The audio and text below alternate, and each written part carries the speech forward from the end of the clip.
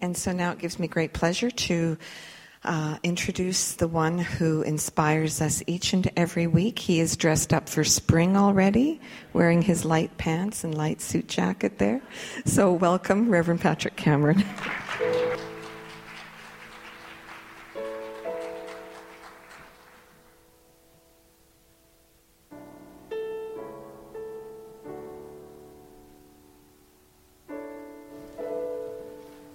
It is spring, in my head anyway, because I can't do much more winter.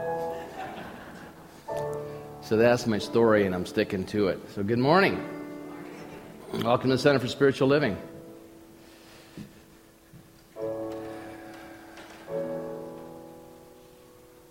It's okay, come on in. We're just getting started. We're just going to sing. If you'd like to stand and sing with me, that'd be great. If not, please stay seated.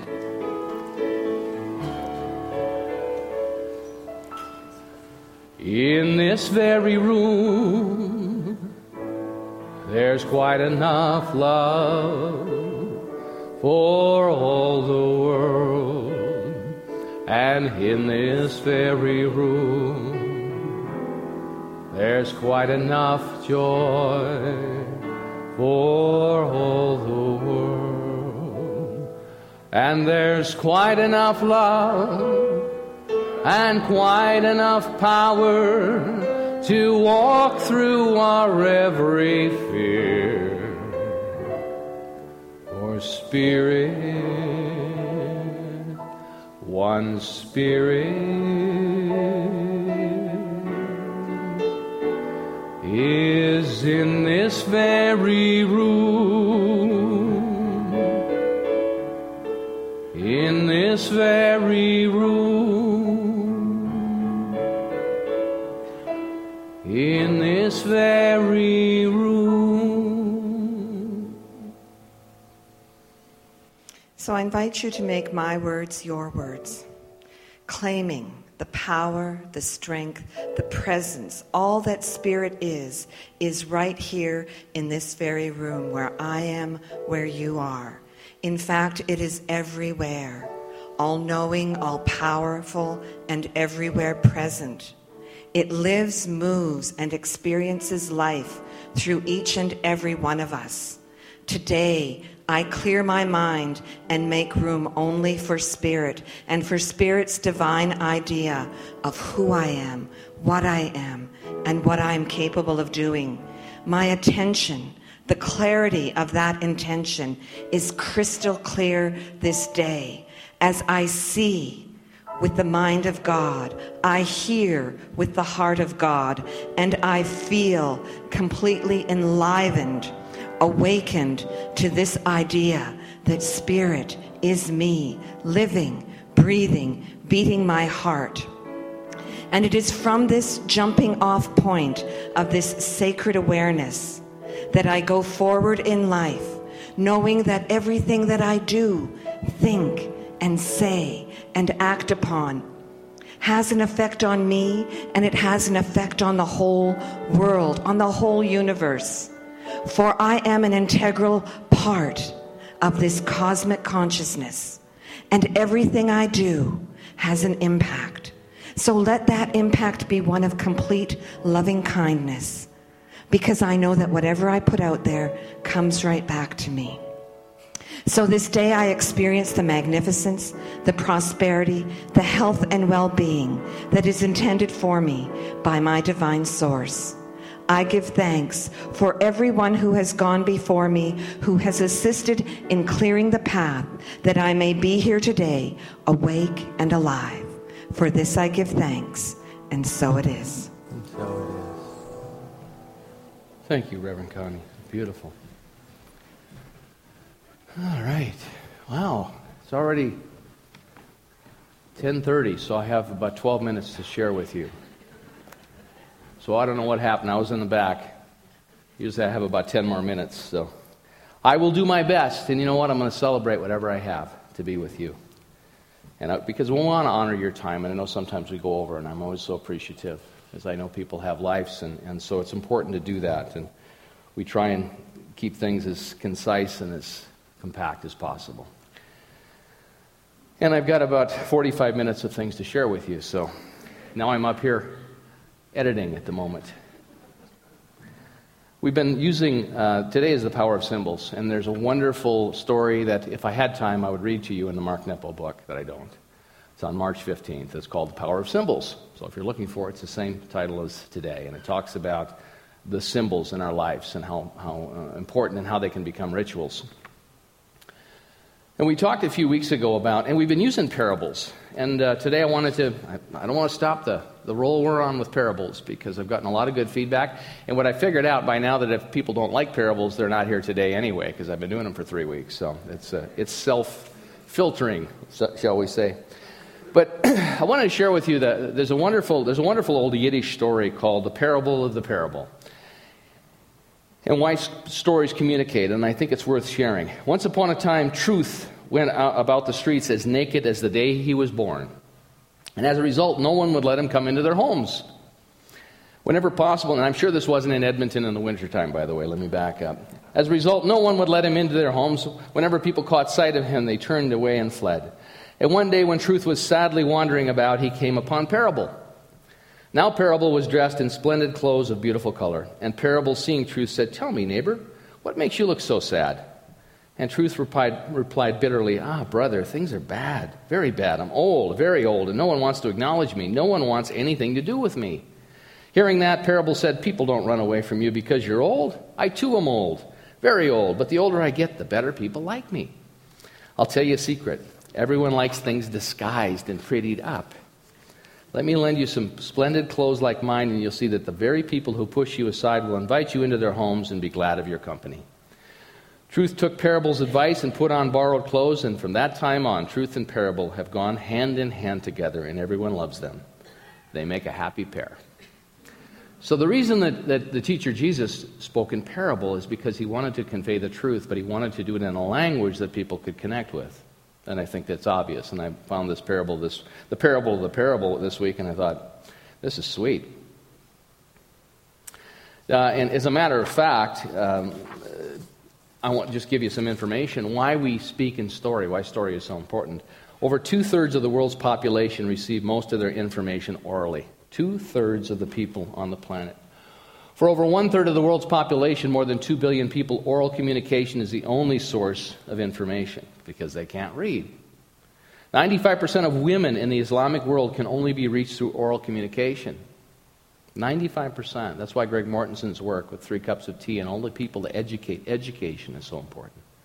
75% of the Bible consists of stories. Adding poetry and proverbs leaves probably less than 10% abstract intellectual content. Traditional Western forms of communication only reach the 10% intellectual elite and unreached people groups. Storytelling does the rest. And storytelling turns discouraged, marginalized, semi-literate believers into powerful evangelists and disciplers with great impact, a sense of fulfillment, personal value, and new hope. And that's why the parables are so important, and I think that's why it's important that we've spent a bit of time. And there's a lot of wonderful parables which I will continue to weave into things as we go about the year, because I think it's important to have an insight into what, in my opinion, was really attempting to be conveyed. But it's truth. And it's truth with pretty clothes on it, so we can play with it a bit. We don't just push it away. And so that's all I have to say today, so I'll see you guys later. Okay, I got a little more time. So I wanted to share with you a couple of parables. They're very similar and they're very short. They're from Matthew 13:14. Again, the kingdom of heaven, and Jesus always talked about the kingdom of heaven, and if you're here for the first time, the kingdom of heaven is a state of mind. The kingdom of heaven is like a treasure hidden in the field, which a man found and hid. In his joy, he goes and sells all that he has and buys that field. And for me, I always felt like, oh my gosh, I got to sell everything I have in order to step into the kingdom. Isn't that what that implies? How many here, put your hand up really high if you want to just sell everything to enter the kingdom? But see, thank you. There, we have one. And that's nice. I appreciate the willingness. In the Gospel of Thomas, again, the kingdom of heaven. I won't read you Thomas because it'll take us off in a whole other path. But he expands on this I'll read it to you later if we have time. Again, the kingdom of heaven is like a man who is a merchant seeking fine pearls, who having found one one pearl of great price, he went and sold all that he had and bought it. It's the same idea. We find something, we want that, and we want to move in that direction. What the heck are these guys talking about? Once again, Jesus, what are you talking about? Saying words and the experience. We're talking about the experience of heaven, and that's what the words are conveying. Talking in pictures takes us to places that the words can't go, and that's part of what I was conveying with this idea of oral communication. So we see it in poetry, we see it in the visual arts, we see it in dance, we see it in Brian's song up here singing. There's his expression of his challenge and his journey of attempting to bring some clarity and some purpose. I mean, I thought about it the last few days. Why the heck did I ever get into ministry? And this teaching is precious to me. This teaching has been the pathway for me to heal a lot of the things that were the gifts that my family of origin primarily bestowed upon me. And it created the longing. It created a deep sense of wonder and frustration and questioning. And so the teaching has been such a blessing in my life, and in embodying it and incorporating it into my life. And then I realized that what my heart and spirit really wanted to help do was make a difference.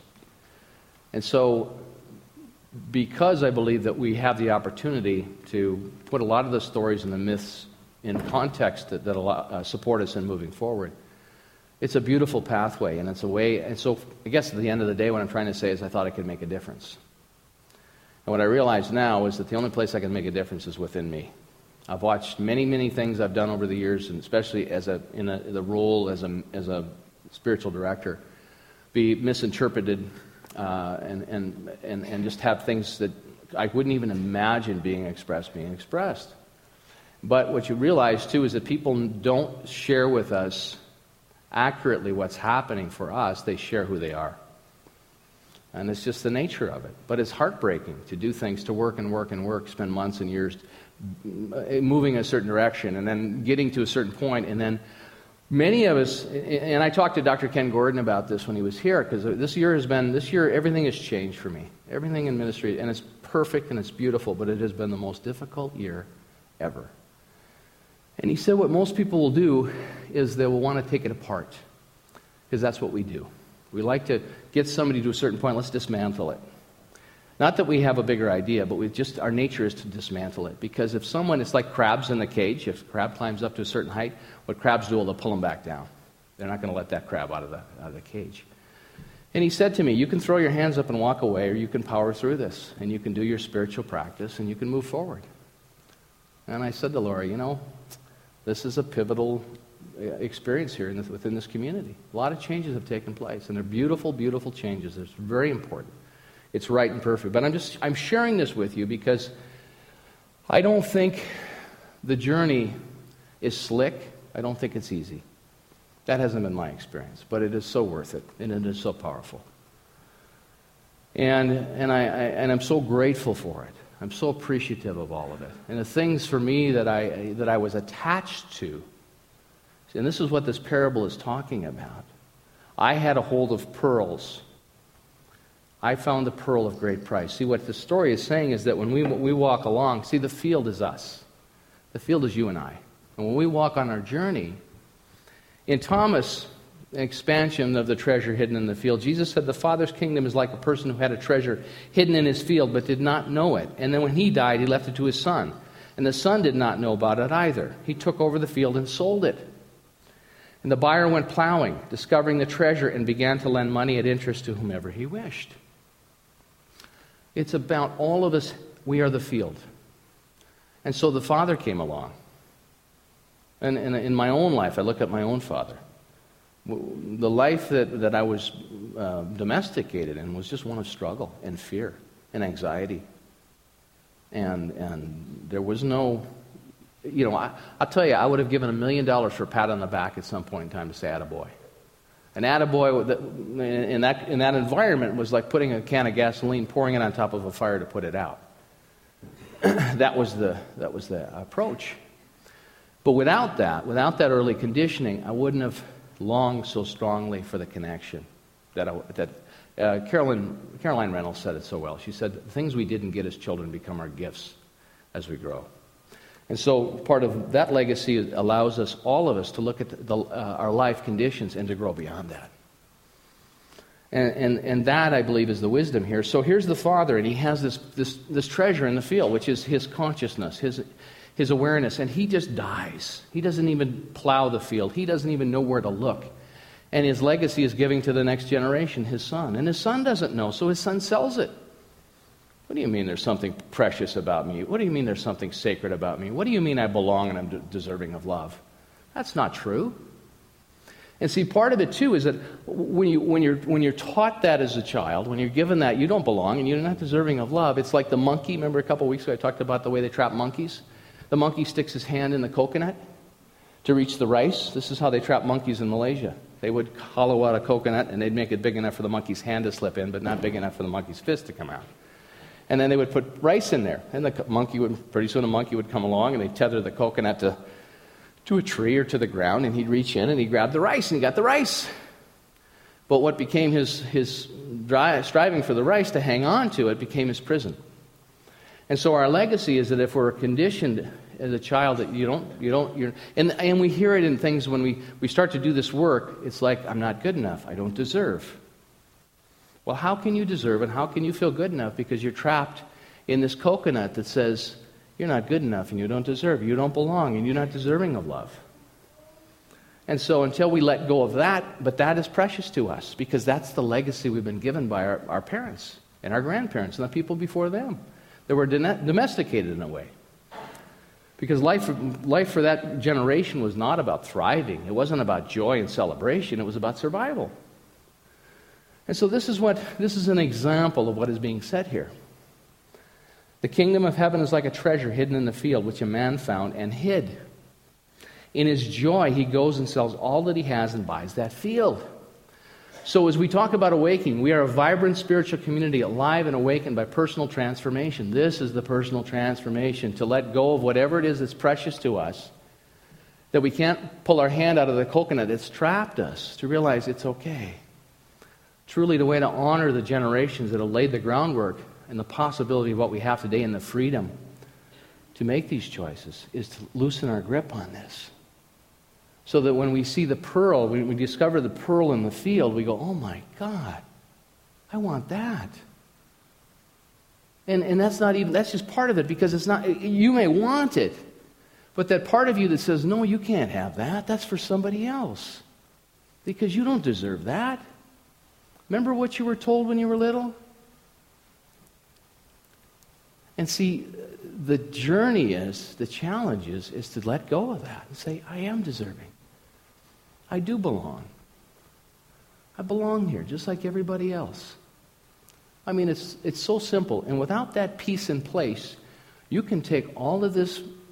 I believe every time we do a spiritual mind treatment, every time we do an affirmative prayer, because it begins with there's one life, God's life, perfect life, and that life is mine. We start to loosen our grip on the rice inside of the coconut, to use that example, each and every time. And sometimes it has to be done thousands of times. Or not, because then we can be just like the Father. We can go from the cradle to the grave and never wake up and never shift and change anything. We have to give up the identity to change so that we can enter the kingdom, which is a new state of mind. The merchant who seeks the fine pearls comes upon something so true, so valuable, so important. And he knows he could not have the pearl until he changed. Most people, and I speak to this from personal experience, live in another kingdom, which also begins with an H. We talked about that a few weeks ago. And there's a fellow that's in charge of the H that is identified as the devil. Do you realize if you spell devil backwards, it's lived? To live backwards? See, in order for all of us to be completely who we are, We have to let go of those. Everything must go. Everything must go. And so this parable has always bothered me because I love what we do, but I don't want to give everything up. I don't want to work years and years and years and pay off a mortgage and finally not have a car payment and all those practical things that we look at in our lives and not have to have a job and pay the bills. But see, part of that too, the beauty of that is to have more requires more responsibility. To have more requires more responsibility. To have a home requires that we have to have credit, we have to have a job, we have to be able to pay the taxes, we have to be able to pay the insurance, we have to pay the mortgage, or not if we pay cash. But we look at that metaphor, it's all, I did the mustard seed last week. The mustard seed, it's a great example, and I missed it in the second service, I'm going to repeat it, but if we invest a little, we get a little. Why do we think we invest a little in our spiritual practice and we'll get a lot back? Because as we move spiritually, as we grow spiritually, it requires more of us. So when I was sharing with you at the beginning about all the changes this year, it's a reflection of growing and deepening spiritually. And then more is required. The path gets narrower. And when the path is narrow, it's easier to slip off the sides of it. But it's diligence and it's care. Quimby, Phineas Parkhurst Quimby said this. He is considered the father of New Thought metaphysics in North America. He said, and it was wonderful, and it was a tremendous influence on Dr. Ernest Holmes. He said this: we cannot be perfectly well or happy while we are arriving at the truth, any more than gold can be pure while it is in the ore. Chemical changes must take place to purify both. Gold and truth are mixed with dross and error. Through both have to work their way. Gold and truth are mixed with dross and error. Dross is what burns when you find gold in the ground or in the stone. It's in with the other minerals called dross, and they take it and they refine it, they heat it up and they burn it so that you have pure gold. And the same is true of truth. So what our dross is, it's what we carry with us in consciousness. But we're not stagnant. It's not static. Consciousness shifts and changes all the time. Last week I said I would share the 7 steps, and I wanted to keep my promise. In fact, I left my notes over here last night, and I didn't say this in my computer, so in my office, because I said, I'm keeping my promise. I said I would share these with you. They were the 7 steps that Jimmy E. talked about at our business breakfast about financial. He talked about the 7 habits of wealthy people. And when I read them or heard them and wrote them down, I said, these are the same 7 habits of spiritually awake individuals. I want to share these with you. Number 1, they track their value. So financially, people know where they are. It's the first thing. You got to know where you are. Where are you financially? If you're burying your head in the sand, you probably have a less chance of being successful. What I would say about that is, for spiritually, we track our value. And part of it is making peace with it. You know you belong. And you have value. And that you are worthy of love. And you are worthy of joy. And see, in Brené Brown's work, I brought her book, The Gift of Imperfection, with me, but I can't even get close to sharing any of that today. But one of the things she says about that is, the difference between shame and guilt is really important to understand. Guilt is I did something bad, and we feel guilt, which is good. It's healthy. If we're doing something, we're screwing up. We should. It just shows that we're connected. We have empathy with others. We've hurt someone, or we've done. Shame is the idea, the principle that I'm bad. I'm bad. Not because I've done anything wrong. That's who I am. I'm bad. and I think it's such an interesting topic for me, because that was most of what I got growing up, was having to unlearn that and find a new idea around that, a new foothold with that. And it wasn't anybody's fault. Man, there were 11 kids. We never sat down and said, let's have a family meeting. Let's talk about how we want to do this. We didn't do any of that. My parents were in survival mode. They were exhausted. The faith denomination we were in said, have as many kids as you have. That's the important thing. Let's keep populating the planet. David Bruner said something beautiful. He's a minister in San Jose, California, and I love him. He's just a wonderful minister. And he and I had the same experience. He had 7 sisters. I have 7 sisters and 3 brothers, and he had the same 11 children. And he said, the thing about it, he said, I don't know how my parents did it. We all had shoes. We'd all get a pair of shoes when we go back to school. We'd get new jeans a couple times a year. We'd get a couple shirts. And, once in a while I'd have to wear one of my older sister's blouses to school and fight my way through recess. Well, because it was so nice looking on me, everybody wanted to try it on, of course.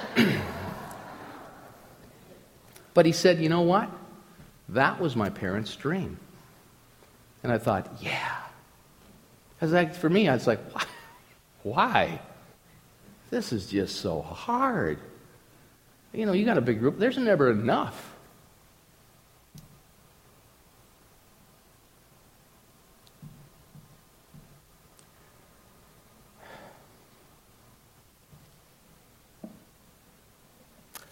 But there is enough. There is enough. But when you're in that longing, it doesn't feel like there's enough. And then longing is a good thing. It keeps us in the game. It keeps us engaged. I've looked at my brothers and sisters, and I love them all. But some of them are like the father that the treasure was in the field, and they're going to die with that treasure still in the field, in my opinion. And that's none of my business. I long to share. You get into this teaching and you start changing your life and you want to share it with everybody. And have you found out everybody doesn't want it? Some people think you're absolutely crazy. What is wrong with you? Stop it. Let's talk about something else. So they track their value, number one. Number two, they understand, I'm giving you this list of 7. I know I'm breaking it up a bit. They understand the difference between value-added and value-depreciating activities. Now, value-added, and Rich Dad, Poor Dad talks about this. Rich people buy things that appreciate. And so what I'm saying is, what can we pour into our spiritual practice that allows us to appreciate? They understand the difference between the thought, the quality of the thought. Breeden Brown says that if you're dealing with shame, there's a way out of it, and it's through compassion, connection, courage, compassion, and connection. 3 C's, and I'll talk about it next month. I don't have time today, but it's beautiful stuff. Beautiful stuff. Courage, compassion, and connection.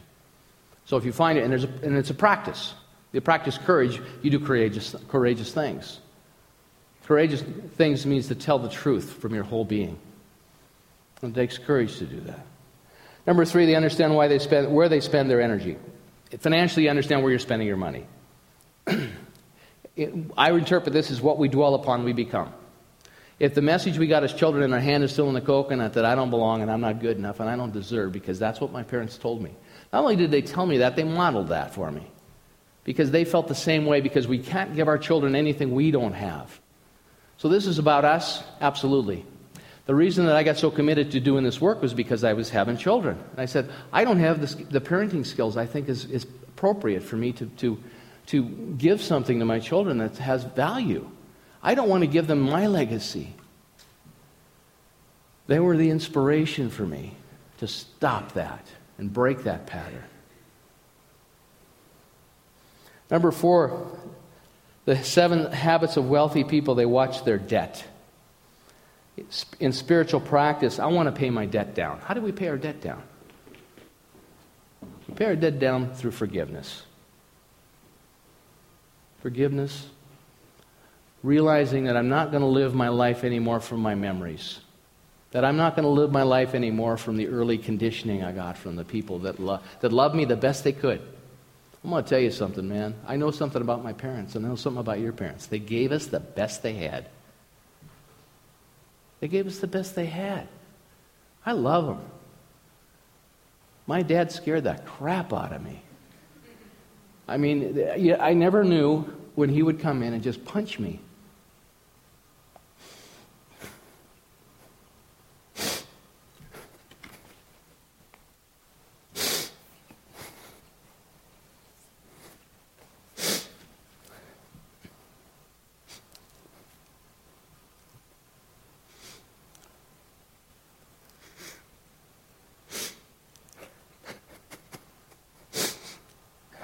Sorry, guys. But you know what? I also understand when this guy worked 80, 100 hours every week. He was exhausted. He was exhausted. He had a great heart. He wanted the best for his kids. And he gets scared. And I know that because I've been tired and I've been scared. And I've said things to people or I've done things that I feel guilt about, but not shame. And you deal with that, and you deal with it in the moment, and you clean it up. To watch our debt, our spiritual debt.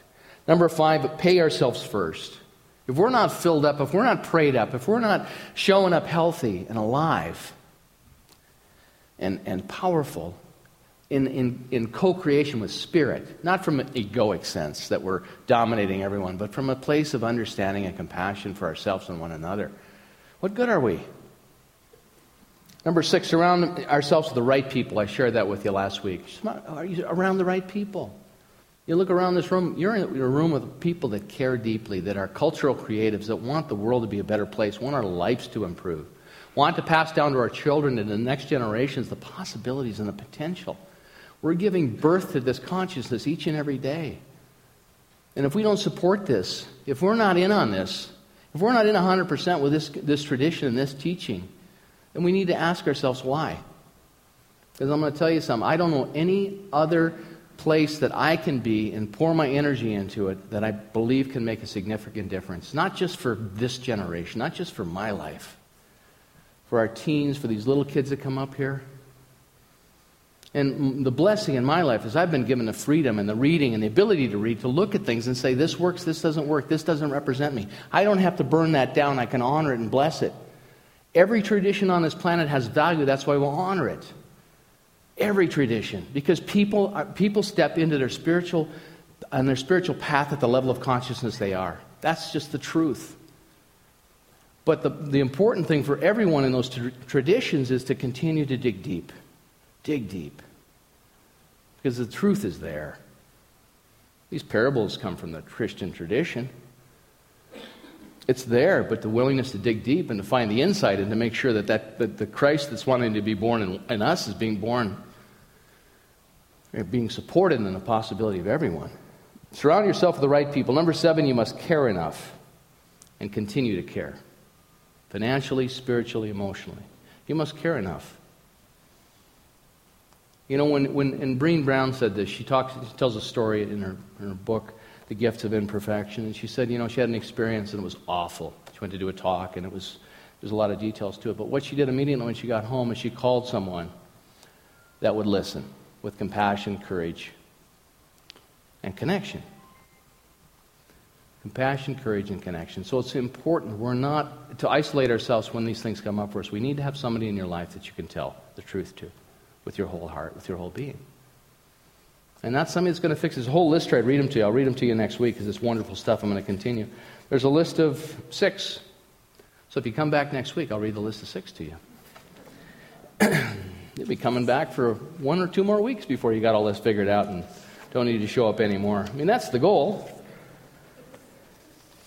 I love you all. I hope you come every week. But you know what? If you get what you need and you will go out and make a difference in your life and in the world, I've done my job.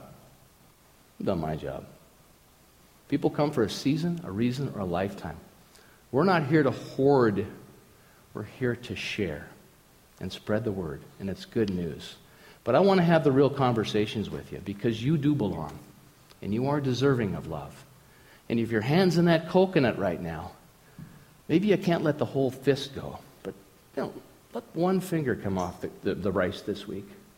And maybe 2. And maybe before you know it, the whole hand will slip right out because the pearl that is in that field is more attractive and more beautiful. And that's what I want to do. That's where I want to go. I'll see you there. And so it is.